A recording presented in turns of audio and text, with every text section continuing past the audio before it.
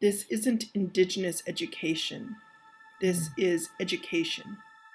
It has perhaps an Indigenous lens or an Indigenous heart to it, but the truth is all of our truths in this place. It's a different grief than from residential schools or day schools, because that grief really was about trauma. And this grief now, in one generation, is about both grief and joy. I knew that being witness to the stories would not be gentle. Trying to figure out how to share those stories in a way that a young reader could read them and not be traumatized. Then she said to me, "But our kids are watching." And that was it. They are. And if I'm not willing to grow and take risks and deepen my own healing, then how can I ask that of them? Welcome to Walking in Relation, Indigenous Pathways Through Education. Within Indigenous communities, education has always been a community role and responsibility. Our interconnectedness and relationship to each other, to the land, to the waterways, the human, and the more than human is what makes Indigenous communities whole. This gives us a holistic framework of how education could be if we shifted our gaze away from the Western colonial worldview. This concept of being together as one, learning from each other, is core to the understanding of Indigenous worldview. By pausing, listening, and reflecting on our surroundings, we will be able to start to understand how much colonialism has taken away from all of us, not just Indigenous people. We are inviting you to sit with us as we speak to Indigenous educators as they share their understandings and perspectives about education. I'm inviting you to open up your heart and your mind, to leave stereotypes and judgments at the door. This work is asking you to be a witness and a participant in the hopes that we can shift your understandings of what education could be. Hoichach. Huxqual Tanoya, Carolyn Roberts, Quinninsna. I am so excited today to have Monique Gray Smith with us, talking to us about her work, and I am totally having a fan moment because I'm so excited to have you here and have this conversation today. Tanse and Doti Mac, Mitanin and Eskimon, and Kina Naskomotin to the Lekwungen speaking and the Senchothan speaking people, whose territory I'm really grateful to have woken up on this morning and to have heard the birds singing this morning. And I walked in my yard and things are starting to come up through the earth. And I think about all those who have been the stewards and the caretakers of the land and the water and the air here for generations. And the little citizens and the classes of those of you who are joining us today who will be the future caretakers and stewards, and how important that role is.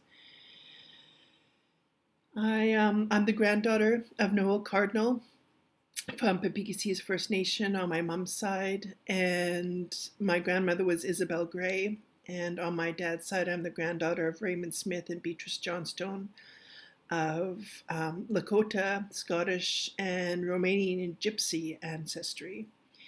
And the proud mom of twins who are now 18. And in their first year, my son's in Minnesota playing college baseball, and my daughter's taken a gap year. And it's really lovely to watch both of them on their own journeys of what life means to them and how they are beginning to understand how to bring their gifts forward to use them in a good way. So that's a little bit about me. Oh, that's so beautiful. Yeah, that transition stage of them going off. Yes. It's hard. I've been thinking about this so much because when my son left, it was a form of grief that I wasn't prepared for, because it's sort of like, half of my heart is full of joy and then the other half of my heart is full of anguish. Mm-hmm. And how to have them come together, I honestly still don't know. And we're 9 months in. Right? It's part of life. But for Indigenous kids, it's sort of a new part of life. And for us as parents, It's a different grief than from residential schools or day schools, because that grief really was about trauma. Mm-hmm. And this grief now in one generation is about both grief and joy. Mm-hmm. And we don't yet, I'll own this, I don't yet know how to walk with that. And when I talk with other Indigenous parents who are on the similar journey, they also don't yet know how to walk with this because there's so few role models who have been on this journey of supporting our kids to take flight in a way that isn't necessarily new, but it's becoming more common, and that is new. Mm-hmm. Absolutely. I was first introduced to your work with Speaking Our Truth. And I was so thankful when I found it. Was like, oh, look what we have. And filled me up as an educator. I was still in the school system as an educator when I first found it. So I'm really curious if you could share what brought you to this work, what brought you to the creation of the work, and how did it unfold for you? Well, I've been talking about our history for 20 years. That umbrella first kind of came to me back in 2000. And I remember actually going to Yellowknife to present at an education conference, and all I had was this like big piece of paper with that umbrella that I'd rolled up. So, there was no technological, nothing fancy about it at all. It was like, what kind of metaphor can I create that will help people understand the weight and the breadth of the history, and how just that little handle holds it all up, and that's our resilience. And so when I received the email from Andrew Woolridge from Orca Book Publishing to write this book, the title or the subject of the email was an idea, and I love ideas, so I opened the email right away. But then I read it, and I was like, no. I had such a visceral response to not wanting to write a book like this. And it was interesting because my wife came over and she's like, why are you responding like that? What are you responding to like that? And I told her, and she said, I don't understand. She said, you've been talking about history for, at that point, I think it was 15 years.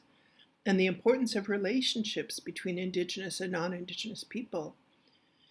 And what happened was I knew that I and my family would have to go on another level of our journey.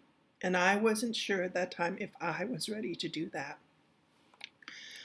I also knew that being witness to the stories would not be gentle. And trying to figure out how to share those stories in a way that a young reader could read them and not be traumatized. Mm-hmm. But then she said to me, so I gave her all my excuses, and she said, but our kids are watching. And that was it, right? Like, they are. And if I'm not willing to grow and take risks and deepen my own healing, then how can I ask that of them? And so I agreed to meet with Orca and left there with a contract with only 6 months to write that book. Whoa. And when the first draft was submitted, I got an email not long after, maybe 2 days later, from the editor. And I remember I was going to Prince Albert for work, and I was flying from Victoria to Saskatoon, and we stopped in Calgary, and I opened that email, and it said, you have to cut 20,000 words. I mean, really, Carolyn, I had never written nonfiction. I'd never written for that age. I'm not a trained writer. I didn't know what I was doing. So I closed up my laptop, and I got on my next flight from Calgary to Saskatoon. And just as we were landing in Saskatoon, we flew over the river. And I remember thinking, the river runs through the land like the stories run through our blood.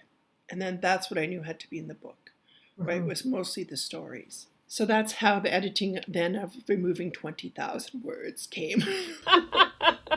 Oh my goodness. That seems like a lot. It is a lot. It was half the book for sure. When you got to the end point of that, did it feel like it told it in the way that you had intended it to be told? Yes. Yeah. And interestingly, like on the very last phone call with the editor and the copy editor, I had pneumonia. The editor had pneumonia and the copy editor had bronchitis. And in so many of our nations, there's teachings around our lungs, right? That our lungs is where we carry grief. And in Chinese medicine, it's very similar teaching. So when we think about that whole month of December, we were editing and re-editing the history chapter. Because it's like, how do we tell this history for a 9-year-old to read it and be inspired to be a change maker instead of being traumatized? Mm-hmm. And how do you tell the truth in that way? And that was why we kept coming back to that chapter. It's like, okay, we have to. Because also at that point in 2017 when it came out, there hadn't been much talk in books about, well, residential schools, but the trauma, the abuses, the unmarked graves, and also the use of the electric chairs, and then malnutrition. Mm-hmm. So we were embarking on telling truths that hadn't really been told, especially for that age group. It was much needed work, and I remember as an educator just going, taking a breath. Okay, so this is a step for us in how we start to do the work within the system, so that we can give this next generation those pieces that we weren't taught about, we weren't told about, we were outside of community. Yeah. So how do you see this work evolving within the education system with the support of your new beautiful work, the adaptation of Braiding Sweetgrass? I feel like it's like when we talk about sweetgrass, right? Like the teachings I have is that those 3 strands are about honesty and truth, about love, and about kindness. And that's really what's woven into Braiding Sweetgrass. And we've added pieces, I've added pieces more about the truth in the adaptation. Because when Braiding Sweetgrass came out in 2013, like if you think about, in the last 10 years, how much has changed around the truth, around these words, decolonization, indigeneity, indigenizing programming, like so much has changed. And so to take that book, Robin Wall Kimmerer's beautiful, beautiful writing, and weave it into today's world, into today's knowledge, into today's understanding, and also to have calls to actions to young people. Like, so you've read this chapter, now what? And not big calls to action always. Sometimes it's like, please go for a walk someplace green. And then, in there, we also talk then about the neurobiology of the brain. When you're out in the forest, what happens? That first 1.5 inches of the humus floor of the Earth's floor is humus. And when we smell it, it lowers our cortisol, that stress hormone, and increases the oxytocin and dopamine. So those of you who are listening, if you have a big exam for your students, or I know all the curriculum is important, but that there are pieces in the curriculum that are really the building blocks or the roots of what's next. If you have those, take the kids outside before. Lower that cortisol, increase that oxytocin and that dopamine. And if you can't go outside, have plants in your class that they can water, because it will elicit the same smell. And if you aren't able to do that, focus on kindness, because the kindness has the same neurobiological impact. Beautiful. And, after writing Speaking Our Truth, I wrote the novel Tilly and the Crazy Eights, and it was medicine for me. But working on Braiding Sweetgrass has probably been the most joyous work I've done. Like, I just feel so honored and humbled to have been part of that project. Tell me the healing pieces. Tell me about the healing pieces of Tilly. Oh, of Tilly and the Crazy Eights? Yeah. Well, my best friend and I had done the road trip before before I started to work on Speaking Our Truth. And so I had all the material. But then coming back to these elders, and even though there are stories woven in Tilly and the Crazy Eights that tell the truth, their joy, their humor, their ability to bounce back, their tenacity, and their love for each other, even with all the stuff, right? Yeah. Yep. They just love each other. And so writing it was medicine for sure. Yeah. And I really felt like they were with me. Like one of the characters, Lucy, there's, an adding to her character that I didn't write. but I was typing it, and it really was like Lucy took over and added a whole segment to who she is that I had not had as part of the character profile. And I was crying, and so yeah, it was a beautiful reminder after speaking our truth that love in some way always prevails. I really believe that. And, the neurobiology again proves that, right? That it lowers the cortisol and it increases vasopressin, which what that does is increases the blood flow to the brain and to the heart. So students' abilities to learn is heightened, but it also increases the bonding, the social bonding. So we talk so much with educators about self-regulation, that very Western concept of self-regulation. Yeah. But really what it is filling a space with love and kindness. Right. Because students, if they ever are experiencing trauma, like we're recording this in the midst of a war, in the midst of the end of the pandemic, or what people are saying is the end of the pandemic. Yeah. And so students have so much cortisol flooding through them in classes, as do educators. And the importance of focusing on love and kindness is really, really important in order for students to understand materials, curriculum. And that brings me into the thought pattern. When I talk to new educators, I tell them the importance of relationship. And it's the relationship you have with your students in order to be able to best support them. And so I wonder if we flipped that self-regulation colonial viewpoint and just let's start with relationships. And what does that mean in your classroom and with your students? Yeah, connection before curriculum. And the relationship, yes, with each other, but also the relationship with the land. Right, and the water where they serve, whether that is actually in the territory also where they live, but having a relationship with the land and the water, and how does that support them in educating hearts and minds and spirits? A picture book that I often gift to people is You Hold Me Up, because it's just so so critical in the importance of how we do this work, and especially as Indigenous folks doing this work, how do we hold each other up to make sure that we can continue to do this work? So can you tell me a little bit about the process and the story behind You Hold Me Up? I was doing, if you read it, you'll see it's dedicated to Aboriginal Head Start. And I was doing, after the 20-year celebration, I wrote a reflections paper for them. And we were at this gathering kind of releasing the reflections paper. And I said to everybody around the table, let's stand up and just take a moment to honor all of those who have worked with Aboriginal Head Start who aren't with us today. Either they've passed to the other side or they just couldn't be with us. Maybe they're in New Brunswick and they couldn't get to Vancouver. And the whole energy in the room changed. It was like all of those people came into the room. And that's what it seemed like, was like we were just holding each other up.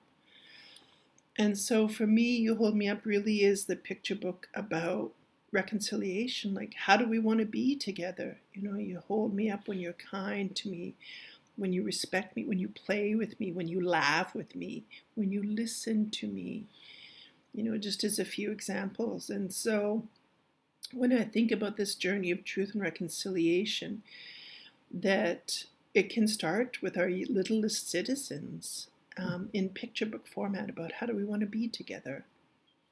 And to me, that's a huge part of this journey of truth and reconciliation, is our relationships.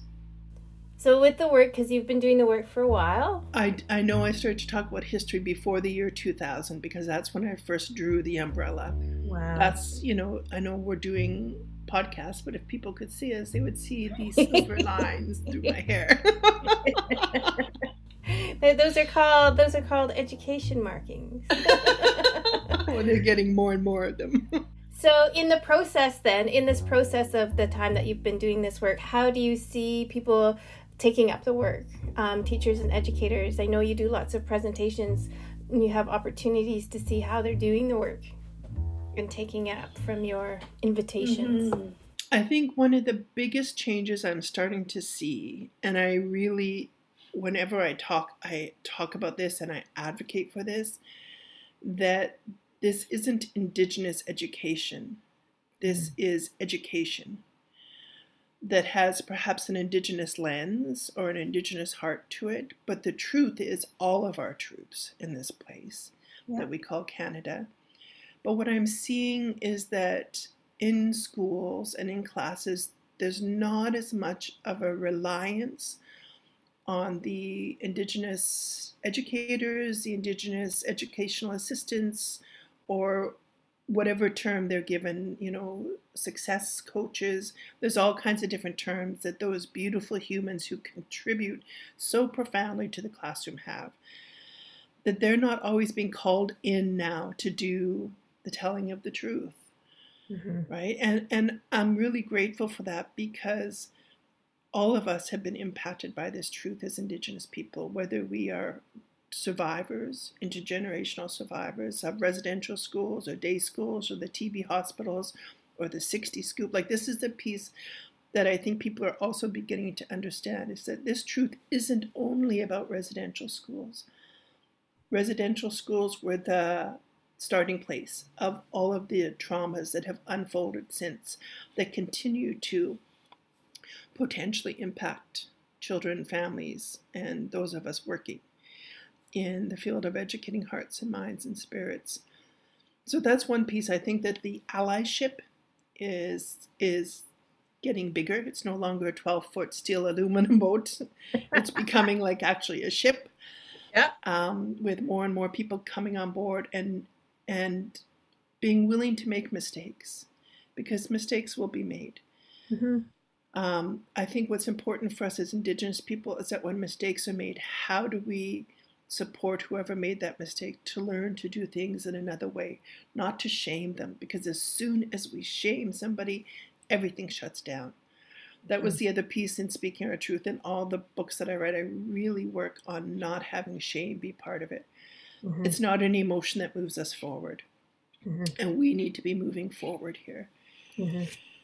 So I think that's the biggest change I'm seeing, is that the work is no longer landing solely. I think it's still a disproportion, but it's no longer solely landing on us as Indigenous people in the education realm.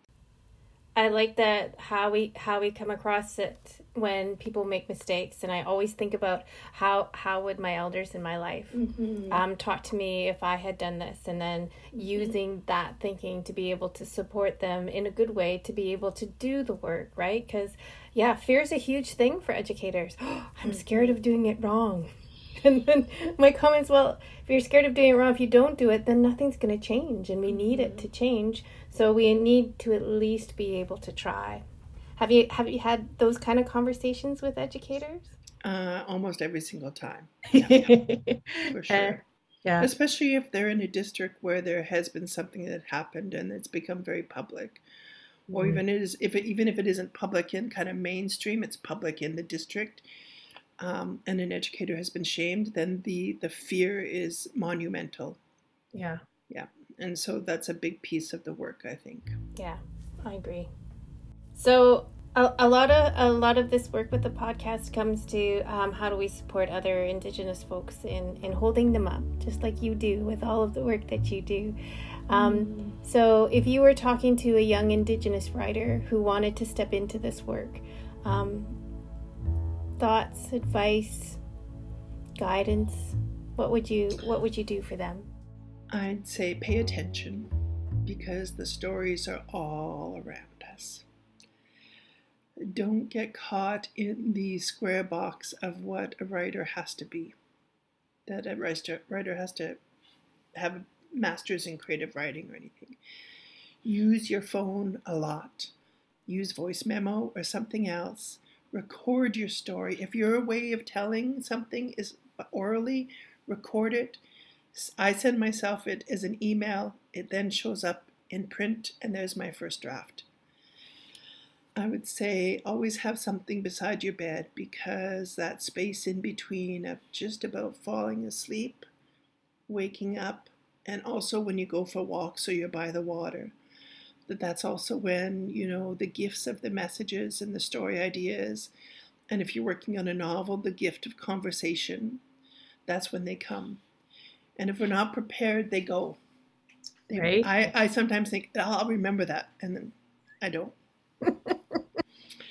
So to capture it in whatever way you can, to always have some way to do that. I have stuff still today in my little drawer here of ideas on,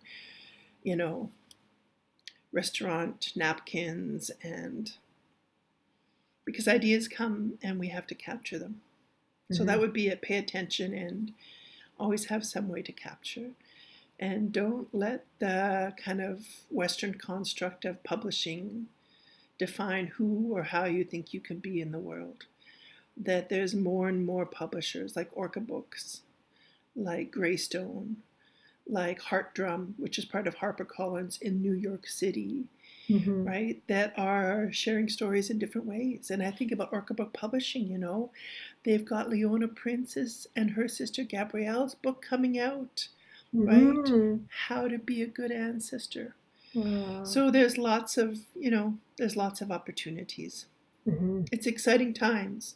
Would you have any advice how about new educators that are stepping into the work? Indigenous or non-Indigenous or both? Let's start with Indigenous. Take care of yourself. Nourish your spirit. And there's a difference, right? Like self-care for me is like going for a walk in my neighborhood, right? But nourishing my spirit is going to the forest for a walk, or going to walk along the ocean, or walking around the lake. They're different, right? They impact our neurobiology different, and they impact our spirit different. And like when I go for a walk in the forest, those branches, they brush me off, right? And nothing I need to carry anymore. So that would be my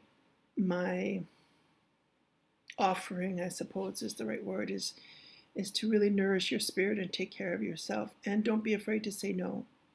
That you don't actually have to do all of the work around Indigenous curriculum in your school or in your district. That sometimes we think we do, and then we actually don't provide opportunities for others to grow as well. And to love it. You're like historically the aunties and the uncles and the grandparents. You're helping to raise up kids, and oh my gosh, what an incredible privilege. So enjoy it. Enjoy watching them discover and learn and laugh and play. And How about to our non-Indigenous educators? What advice would you give them? I would still say the same. Take care of yourself. It comes with different histories for sure, and to really be an active passenger on that allyship boat, to learn, to continue to learn, to continue to grow, to if you need help with a piece of curriculum, to ask for that help, but don't turn it over to an Indigenous person to do it. There's a difference between asking for help and guidance and asking somebody to do it. And to read, there's so many books now, to really look at what's on your bookshelf and what do kids see when they come into your space. What do they see and how do they feel? And how are you paying attention to the neurobiology in your class or your school, to lowering the cortisol, and not only of Indigenous students, but of all students, so that the learning can be really vibrant. And then that fosters lifelong learning. So beautiful. Okay, one last question. I'm just really super curious, what inspires you to keep doing the work that you're doing? My kids. And, I had a dream maybe a year and a half ago or so that I was sitting on a dock and I had my feet resting on a stand-up paddleboard. And this little person came kind of waddling down to the dock. And they were carrying something, and it was almost like it was like a gift box. And they kind of stood there, and there was like this just love, I think it was a grandchild. And there was just this love, and we were just kind of looking at each other, and they had dark curly hair and these big brown eyes and dark olivey skin. And they're like, I got poopy pants. And I'm like, oh, better go find mama. And they just went like, okay. And they went tootling off. And that dream is like, there's so many metaphors in that dream, like the box they were carrying, like that's their bundle of gifts they came into the world with. And they were like so excited with it. And they also came in with poopy pants because we all come in with history, right? We all come in with stuff that has to be cleaned up. And the more that we as adults can do the cleaning up before, the gentler it will be for them. They might not have a backpack, they might not have a clothing, they might not have a suitcase. Maybe all they have is a little bit in their diaper. And I know it's a weird metaphor, I know that.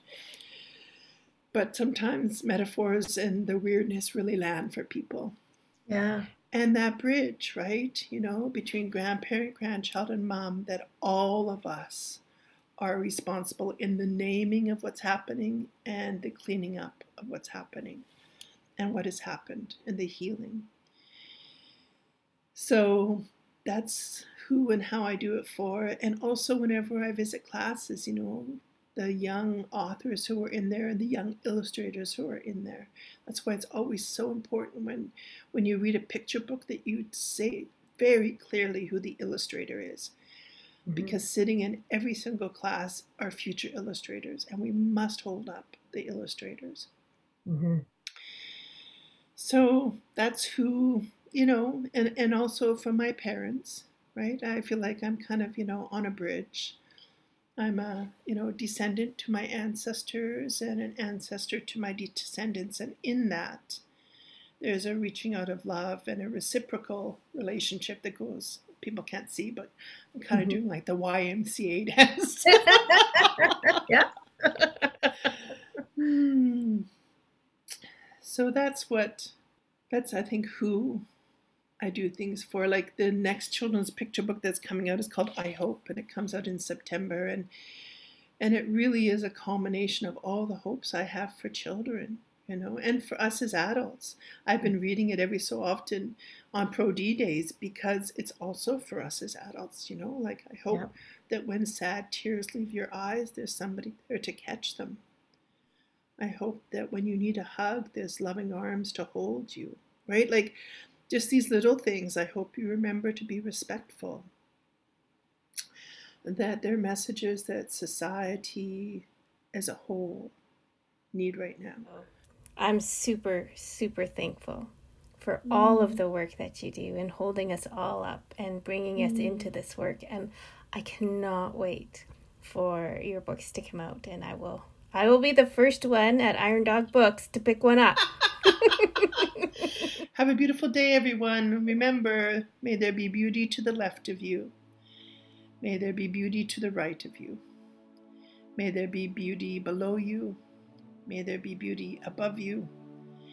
May there be beauty behind you, and may there be beauty in front of you. Matatuasoyan, all my relations.